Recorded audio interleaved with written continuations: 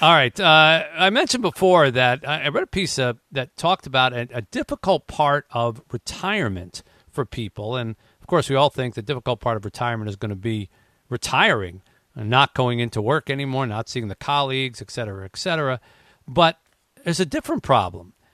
A surprisingly hard part of retirement, spending what you have worked so hard to save.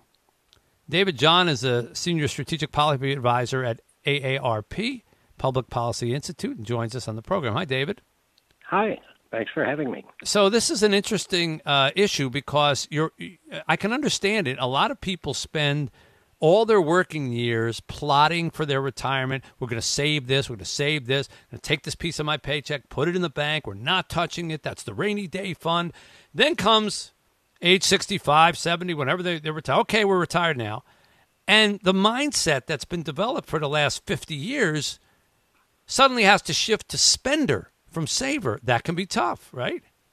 Very, very tough. And people, it can be physically hard to look at your balance, this money that you've accumulated for years and years, and start to see it go down. And people look at this and then they'll start to think about, oh my gosh, something terrible is going to happen sometime in the future. This is all I've got. I've got to keep this safe. I can't spend it, et cetera. And as a result, we see a tremendous number of people who end up with much of their retirement savings still there at the end of their life. In fact, some of them, this was really made me blink, some of them go out and get part-time jobs so that they can keep having the income coming in when they actually have enough money that they don't need to work, which is kind of the whole point of retiring, right? Exactly, yes. And now a lot of people go back to work for the reasons that you mentioned before, the social, a sense of worth, things along that line. But financially, there are a significant number of people who are working who really don't need to be. And they're not using the money for what it was intended to do and what they spent so much time and effort to accumulate. So does AARP or other organizations, did they have like counseling or people you can call to say, yes, it is okay to actually cash a check. You can go spend some money. It's not going to hurt you. You're going to be okay.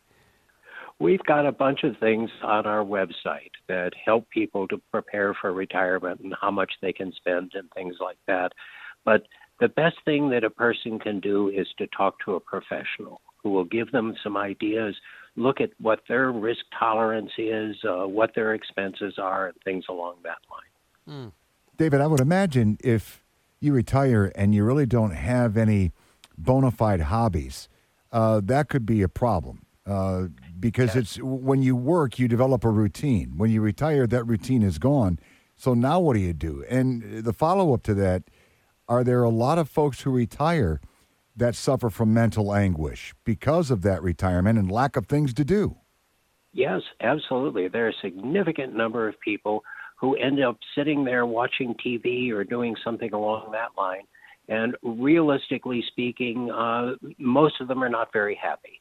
Having a purpose in your life, whether that's volunteering, like say at your popcorn place or something like that, or having a hobby or doing something else, gives a person a feeling that they belong, that they still have a reason to be here.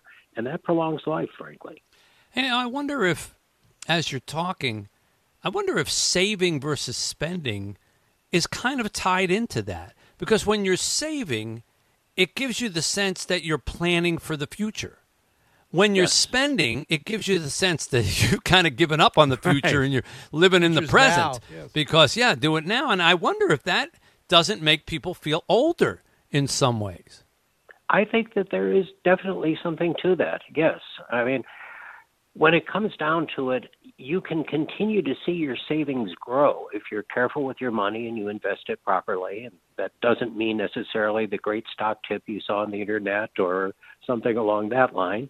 But yes, the key thing in life, I think, when you start to reach retirement is to have a sense of purpose, to sense that you mean something and that you're doing something to make life or the world better.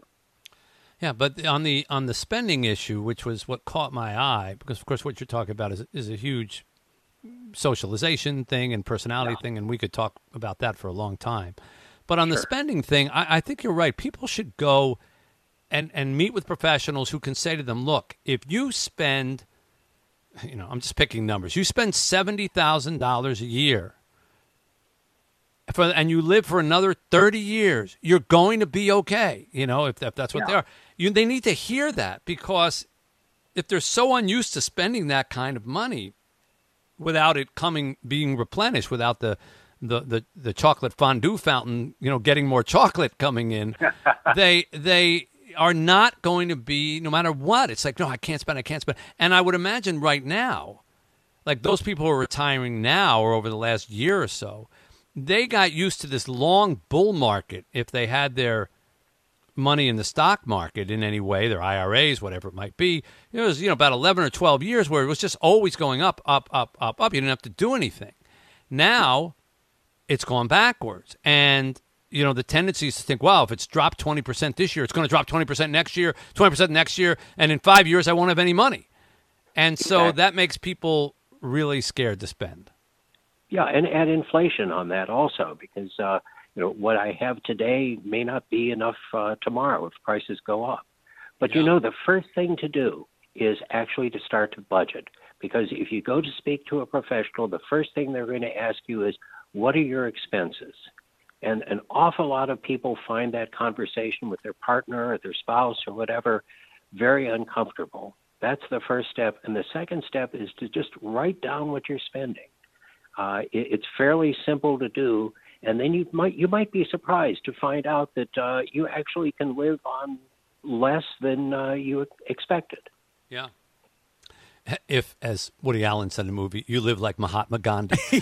So, David, thank you for coming on with us, and I appreciate the information. Thanks very much. Thanks for having me. David John with AARP. Yeah, there's and I think it's Annie Hall. He gets fired from a show, and he says, I don't know, my accountants, they have a language all their own. I'm not liquid. I don't know. I'm not liquid. Something's not liquid. Something's not flowing. I'm not flowing. I'm not liquid. They said I have enough to live on for a year if I live like Mahatma Gandhi. Great line. A little bit of bread and water, you'll be fine. It's 760 WJR.